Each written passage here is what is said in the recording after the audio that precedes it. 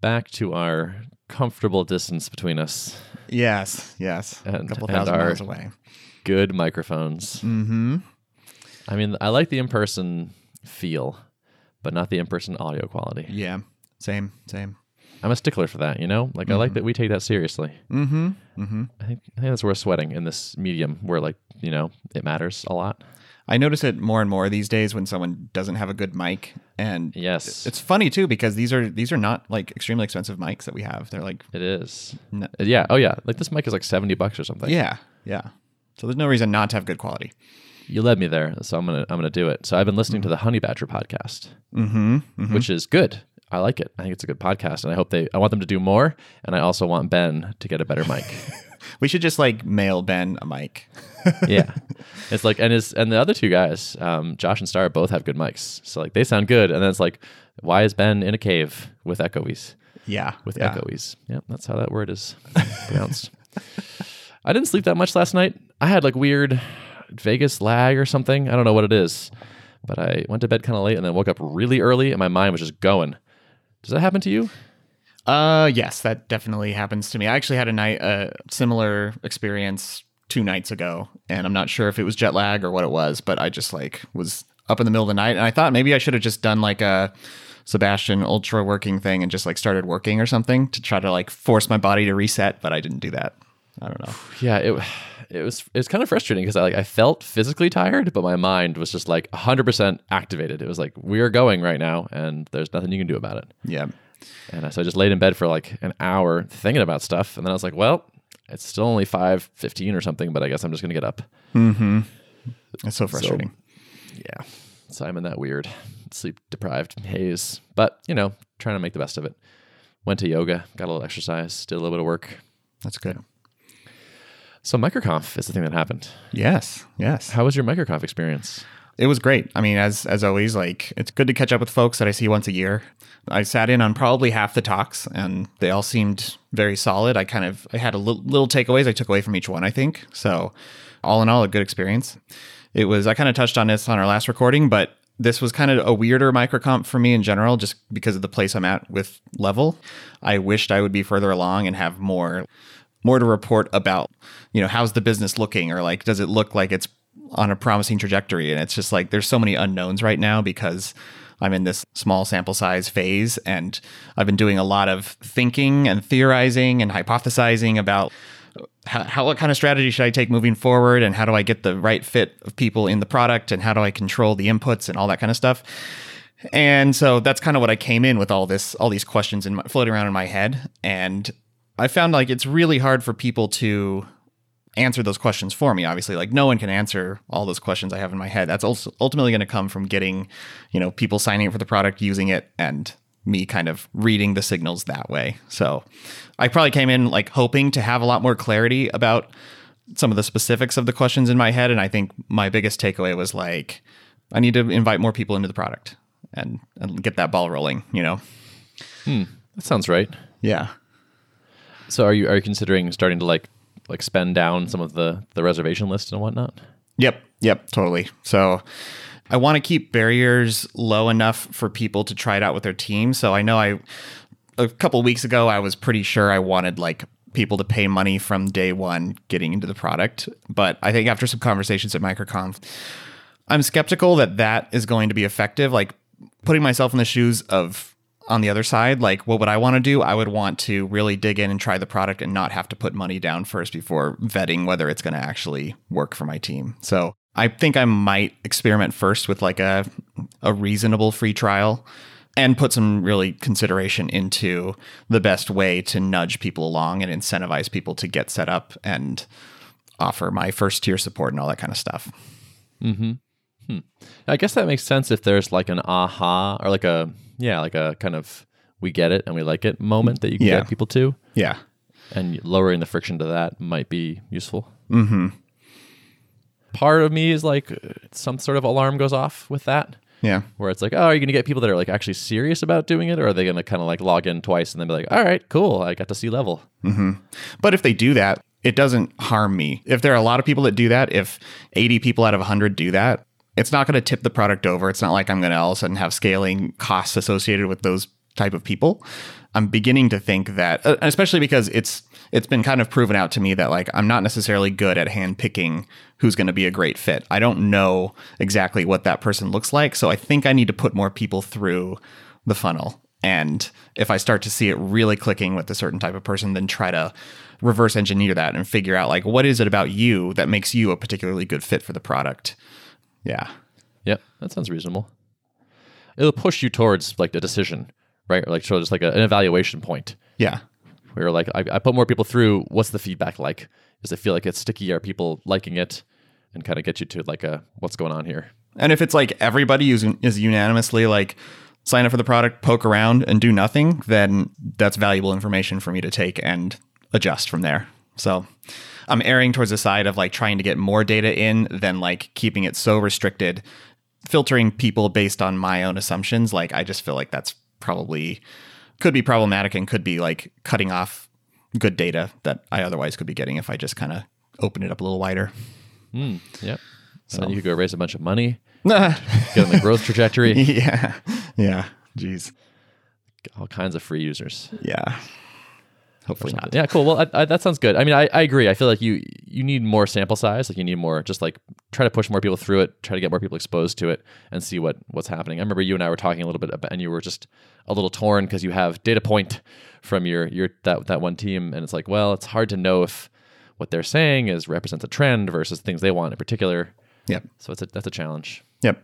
For sure.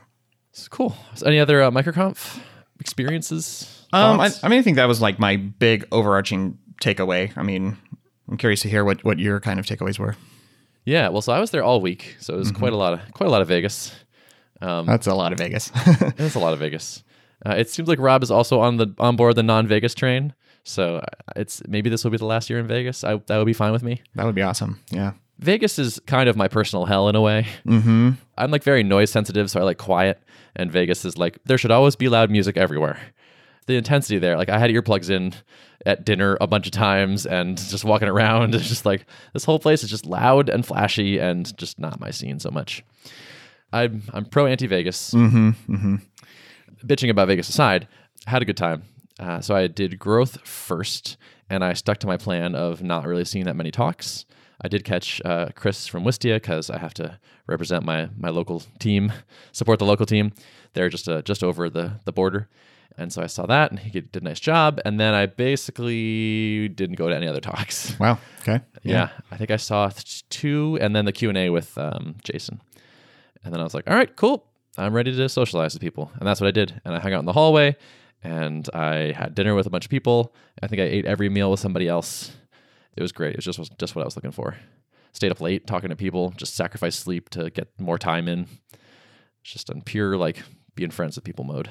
That's cool. Was it mostly just making connections with people, or did you have specific questions for specific people tactically for Tuple? Or I didn't really have many questions. I didn't come with so much of a goal of like, I should figure this out.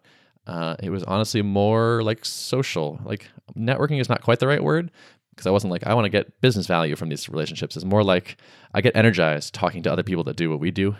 And I like catching them up on what we're doing and talking late into the night about, I can just talk shop forever and it doesn't get boring. So I just wanted to do that as much as possible with people that are in that same boat. Yeah, that's cool. Yeah. So that was growth for me. That was good. I did notice an interesting trend though. Like there are a lot of people that there were growth adjacent. So they didn't buy a ticket to the conference, but they went there to hang out with other people that were going to growth. Oh, interesting. So there were people that did that last year. There were more people that did that this year. And I talked to some people that said they think they might do that next year.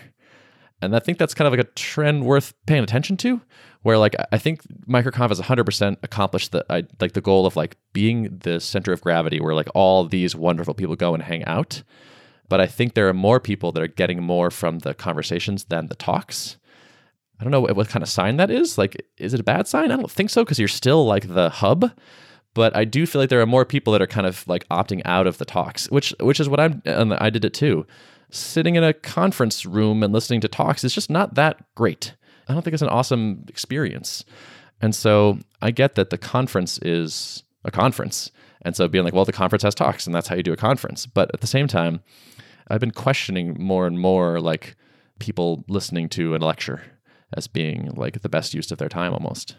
Oh, I think that's great feedback to share with Rob and Mike. And I know that. Yeah, I should do that as opposed to on this podcast. Well, I know Rob listens at least. So. I know. No, but I mean, no hard feelings, Rob. I know it's something that Rob, though, he talks about it publicly, saying like the hallway track is just as valuable as the speaker track, if not more. And so I know it's something they're aware of. I'm curious. Like, it's an interesting problem to solve because I feel like a lot of conferences, you don't really see many of them breaking outside of the typical mold of having talks. And so I don't know what that really looks like, but I agree with you that it seems like there's like the model could be shifted a bit probably to put more emphasis on the hallway track. However you do that, I agree. I don't think I'm telling them something they don't know. It could just be that if you've been to MicroConf 5 times, you have so many friends you want to see that the talks don't make sense for you. But if it's your first or second time, you have this activity to go do that you know is going to provide some value that if you don't have as many people to go talk to, it's sort of a good framework of something positive. So it could just be that like I and the people that have been going longer have like slightly different needs than the people that are slightly newer to it. I don't know how to solve for everybody.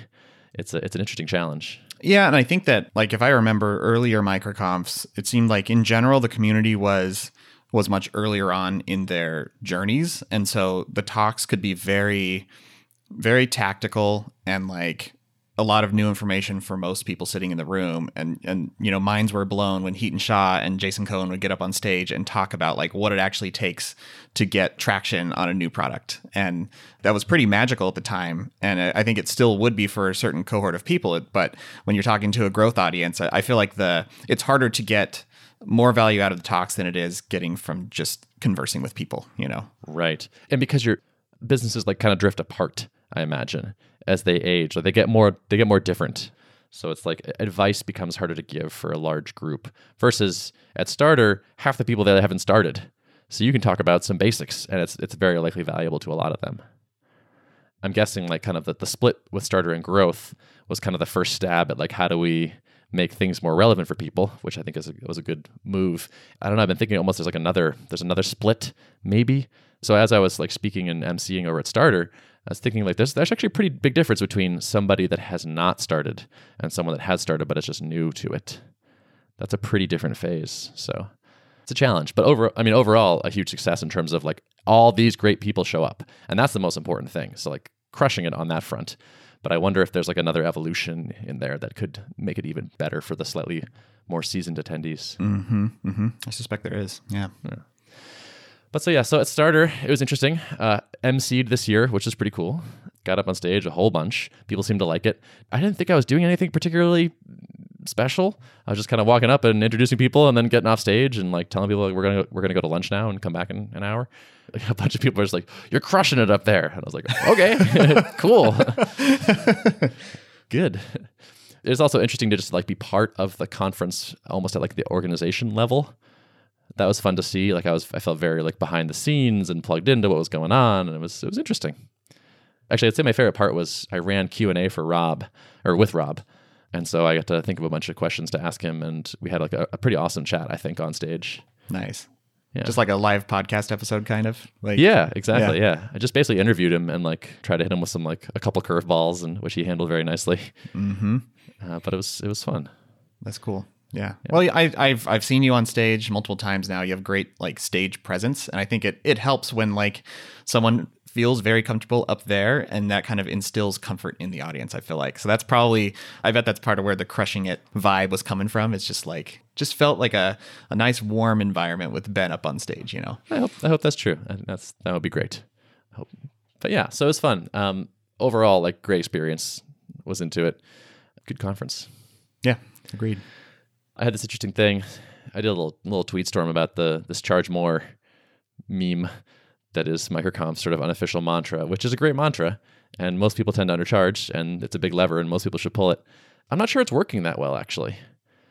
I'm not sure people are really charging more, despite being exhorted to do so often. For example, I'm going to pick on him a little bit. So Chris Gimmer, who spoke at Charger this year, Christopher Gimmer, runs Snappa, and they're on pace to do, I think, $1 million in ARR this year. So like a successful established business. And man, such an awesome story too about the way he grew this. Really worth like checking out the notes from his talk, like microconfrecap.com. Really excellent like content SEO kind of person. But anyway, so I was talking to him and I was like, oh, I heard in a podcast you were talking about you should raise your prices. And he's like, oh yeah, like I'm running a test right now, but starting May 1st, I do want to try like raising our prices. And I was like, cool, like what are you gonna do? Like what do you charge now? It's like, well, we charge 15 now and I'm gonna test raising it to 16. Okay, very incremental. It's like, what if you tried 19 just for kicks? And he was like, woo. And then like we talked to him, like the table kind of yelled at him for 5 minutes and he's like, all right, fine, 19. So like I remember thinking like before I decided to do Tuple and that Rails course, like there's an interesting thing here where I feel like pricing is the most powerful lever you can pull for most businesses in terms of ROI, basically on effort. And everyone knows they should do it. And almost no one is doing it. Yeah. And when they do it too small. Mm-hmm. I have some hypotheses around this, but the first thing that jumps out to me as a reason why would be like, it can be difficult to know the ramifications of a price change until further down the line than people are comfortable with. Would you agree with that statement? Like, meaning like we could raise our prices, but then churn goes up or something? Yeah. So then you realize like, oh, this group that came in at this tier is now churning out at a higher rate. And so revenue, 3 months later is impacted in a way that like, I wish it wouldn't be, I wish it were that. Like that's sort of a nice plausible argument against it. But I will say, I don't think I've ever raised prices and then not had churn go down. And I think a lot of people have had that experience. But also, I just don't think this is actually a logical phenomenon. I don't think people are thinking through this in a rigorous way and then making a decision not to test prices. I think it is totally fear-driven. Just like fear that signups will just completely drop off and people will stop.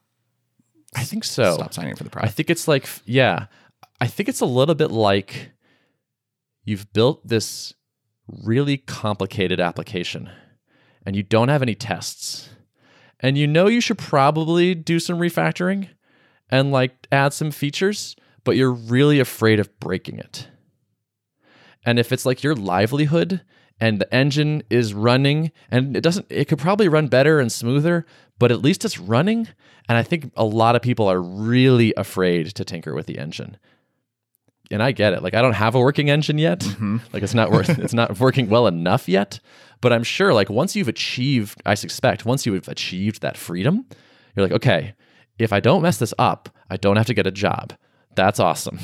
And you start to stay in this kind of like, how do I not mess this up mentality? Snappa is like Christopher's thing is growing. The revenue's going up. So like, why mess with it? It's like, what if, I think it's a lot of it is fear around breaking the thing that you maybe don't have full faith you can put it back together. I think some of it is that it hurts to be rejected on price because price feels like a manifestation of your worth, and people saying it's not worth that feels like a rejection of you as a person. Mm-hmm. So I think it's like those two things together. Yeah. I think that makes sense. And it's interesting because those are like that fear of rejection or fear of perceived lack of value or something like that is something that you like must get comfortable with in this role. Like for example, as I'm talking about increasing my sample size, I'm basically inviting a bunch of people to come in and tell me my product is not good enough for them. Yes. Which is a little bit terrifying to me. For me, it never really got easier. And yeah, I'm just thinking back to the drip days. And it was always tough to hear that. And I don't really, once we had more momentum, it became easier to buffer against the negatives because you had a sufficient number of people who were happy and paying and you could always fall back on that. But in the early days, it's especially difficult mentally. Yeah. This is maybe kind of just the other side of the same coin is you're secretly afraid it's not worth that price. Like it's that thing where you're so intimately aware of your shortcomings and you have this constant, I made this bias. And so like, maybe it is only worth $15 a month and 16 will be the breaking point or 19 or whatever, because they don't even know, like we have all this performance work we need to do. And if you don't save the thing in the right way, it crashes and all this stuff that that's like insider info. This just feels like such an interesting phenomenon and opportunity to me, where I actually think maybe the answer is someone else should control your pricing. Like, I don't know that that's the perfect answer, but that might be one of the answers. Where it's just like, you just cannot be mercenary enough and cold and calculated enough to test your pricing aggressively enough by yourself for your own baby. There's something interesting that could be done there potentially. Yeah. I mean, similar to why people like eventually hire like professional salespeople who are actually good at conveying value, because I feel like as a founder, like that's a major like hazard for me, is like being able to adequately sell my product, because knowing about the shortcomings means I am prone to just saying like, oh yeah, we need to refine that, or like that's not as polished as it could be. Like those are my true thoughts, but really the customer doesn't need to hear that kind of thing. The customer needs to hear you put your best foot forward on how you can actually solve their problems. And so, yeah. I'm kind of fascinated by this phenomenon. I'm pretty psyched, honestly. Like, so we've tested a lot of pricing, and I'm proud of that, I guess, because I was able to fight through that, like fear and discomfort and whatnot. And I think it's made us a better company because of it. I want that for other people too. I would bet, I don't have as much money as I used to, but if I would bet a chunk of my money that I could raise the price on Snappa to $25 a month, and it would be a huge boost to their revenue. Signups would probably be about the same, and they would just be making almost twice as much money from every new person that signed up, and grandfather everybody else in, and nobody will be mad. And signups might go up because the signal of quality is now there. It's probably a day of work. It's probably a half a day of work. And it's just like this giant lever. And it's like, I told Christopher, I was like, dude, I'm gonna follow up with you on May 1st. I'm gonna email you. And so like, you better do this. But I bet like if we hadn't talked about it, he hadn't really committed, like maybe that just would have fallen by the wayside again, you know? Like it's just, the scary things get put off, right? Because there's like a bunch of non-scary things you can do instead.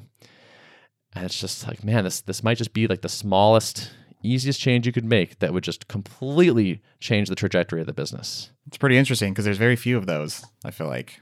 Yeah, that's the thing. There's not that many levers. Like where else can you get so much win for such little work? It doesn't always work. It might not work. I could be wrong. Maybe they've picked the perfect price point to maximize revenue, but I bet they haven't. If you haven't tried a bunch of them, you probably don't have the right one. And if you're the founder, you probably started too low. There's something about this. There's something here. I feel like there's a lot of opportunity here. It's like when you look at the world and you're like, why is this wrong? Like this thing that's just is clearly suboptimal in a serious way. It's like, who's going to make the business or the something that's going to like fix this thing? I think there's something interesting here. I feel like there is definitely like a lot of consulting money to be made on helping people do this. You know? Yeah. We kind of talked about this before. I pitched somebody at MicroConf on this, and I hope he does it. But kind of like a competing checkout flow for your SaaS app, where it's like, let's set up an A/B test where we send half of your traffic through your original thing and then send half to me. You got to just let me do whatever I want. And like, I'm going to have your Stripe credentials, and I'm going to make new plans, and I'm going to make new whatevers, and I'm going to add upsells and other things. I'm going to like start by pitching annual, or I'm going to offer annual for half off, or like let somebody else try this. This is probably just hubris, but I feel like I could just smoke most people's existing situation. Yeah, I bet you could, but I mean, people have like you mentioned, people have so many blockers against that because they line their pricing up with what they think they're worth, and they have all these fears around. I think there's some people you could sell on that. And then once you do, it's like, okay, in this month you added this much MRR and I added this much. Like, do you want to send all the traffic to me now? Probably. It's like, great, now I own your checkout flow. I will continue to optimize this over time and make it better. The pricing page into the checkout page, into like the first run experience, it's got to be the most important couple of pages in your app. And I think most people don't spend that much time optimizing them. Like, have you run a million A/B tests on how to make an awesome credit card form and how to like decrease drop off at that point? Like, are you showing a testimonial to make people feel good about it and whatnot? Like, I think there's a lot of good ideas there. And then like, yeah, have you tested a bunch of packages and pricing? And like, is anyone doing one-click upsell to annual? Because I don't think I've ever seen that. Where is that for SaaS? Yeah. Like you just signed up. Like, oh, by the way, if you want to convert to annual, I'll give you half off right now if you do it on this page right now. Like, half off annual. That's pretty good. So I don't know. Yeah, there's a lot of this kind of stuff focus on like e-commerce business, physical products business and stuff. But I don't know how much innovation there is around Right. Like, where's the optimizing cart checkout. hook for SaaS? Yeah. That's pretty Where a company is just obsessing over those handful of pages and your pricing on them. Yeah. I think there's money to be made there. Somebody do it, someday. please. I got something to do. Just don't worry, Spencer and Joel. We're doing Tuple still. Yeah. But I think, I don't know, this business has been on my mind for a while. This is the second business idea you've talked about in a recent AOP episode. That's a good one. The other one was that adaptive sales. Oh, page yeah, thing, yeah. You know? Yep. It was interesting. I had someone who had a lot of sales background be like, "Oh, I heard that episode, and I thought, you sweet summer child, you have no idea." he was skeptical. Okay. All right. But yeah, we'll see. I think we are going to ship that pretty eventually, at least a version 1 of that. So I'll have some data. We'll see. Yeah. Let the data speak for it. I mean, I don't think it's going to be a silver bullet, but I think it'll certainly help at least. Yeah. I had an idea today where like someone signed up for a trial, or like what we call a trial, but it's paid, a first month of Tuple at a larger company. And I was like, I need to get everybody on this. Like, I know they have a ton of people, and I saw like 3 people like sign up to try. And so it's like, well, like I should find everybody on our mailing list and email them and be like, hey, just so you know, like you should reach out to our contact. He's got a link that you can use and try Tuple. And like, I almost wanted to tweet it too. Just be like, hey, I bet I have a bunch of followers at this company. Like, just so you know, go harass this guy. But yeah, so it's kind of along the same guerrilla along the sales. same lines. Yeah, guerrilla sales, exactly. So we started emailing the list, actually. Did you? Okay. My takeaway from MicroConf was like, I want to get going. Like, the product has really stabilized a good amount, and people are coming in and liking it. So it's like, all right, let's not. I feel like we were hiding a little bit before. We're like, it's still so kind of janky, and so I don't want to like push a bunch of people through it and have them think we suck. But it's getting pretty good, and I'm antsy. It's like it's time for revenue to happen. Yeah. And like the next round of feedback, like we pushed a bunch of people through it last month, and that was really useful. So like, let's get more. So I emailed 200 people, the 200 oldest email addresses on the list this morning, and then I'm going to email another 200 probably shortly. And that's like 10% of the list. The list is like 4,100 people now, and had one yes so far. And this is probably like the low conversion. Like this is like now these people have been there for like over a year, I believe, or almost a year. I think we're gonna work through chronologically. I don't know, like why not? Think of it like a queue. I've been thinking about that, like how to approach it with my list, because I know if I go to the oldest, that's gonna be pretty low converting just by nature of the fact that it's so old. And I'm like, is that going to be good for my psychology to be like working through the lowest converting first? But it also feels fairest to do that approach. But I've kind of been like leaning more towards a random sampling, but not sure. Yeah, that's reasonable. I pointed out to Joel, I was like, this will probably be like, low conversion rate. And he's like, well, then it'll just go up over time as we email more people. Yeah, that's right. You could look at it that way. Yeah, maybe that's good. There's a fairness to it that I kind of appreciate, where it's like, yeah, you signed up on day one. Like, why don't you get the first crack at this if you want it? There's some stuff in the works, some deals that might happen that would be great. But damn, I'm feeling impatient. Yeah. As am I. We had a chat today. So we had our retro because we hadn't talked in a couple of weeks, and we have that like, how's everyone's financial situation? And today we're all kind of like, meh. It's like, okay. Not worth worrying about yet, but everyone, like, no one's like feeling rich. So it's kind of like, it'd be nice to get some more money.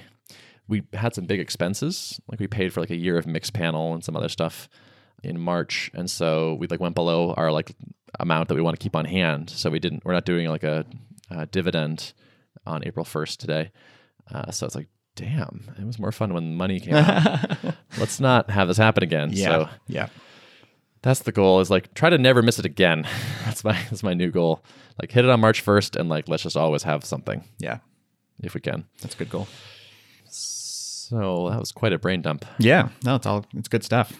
I have a hectic week ahead. So I'm moving from an apartment into a house. Did you buy a house? I didn't buy a house, renting a house. Okay. Yeah.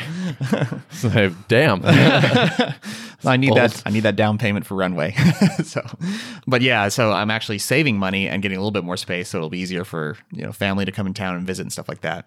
But just kind of the nature of it, quicker than I expected. We're having like a moving truck show up. And so I'm off today to go and pack a bunch of stuff and get ready for movers. So not exactly something I want to be doing at this particular moment, but there's never a good time to do it. So Yeah. Did you have packers? Are they packing you?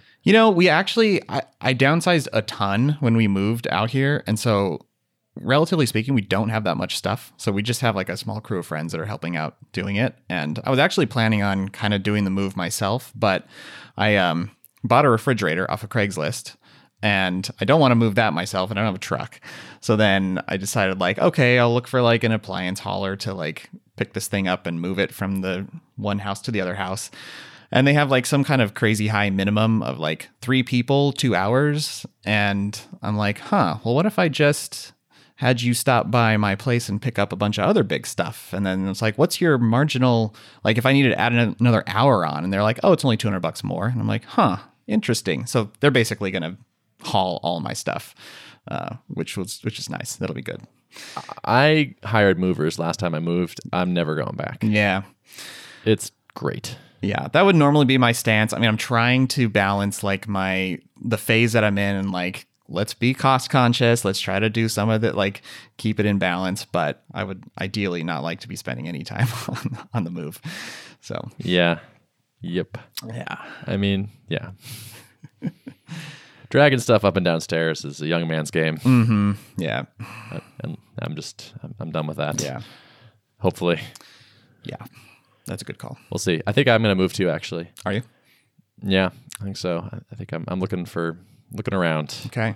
Nice. We'll see. This would be September. That's like everything in Boston is like a September to September to match with the students. Yeah. So I think this fall I probably will. Cool. More on that later. All right.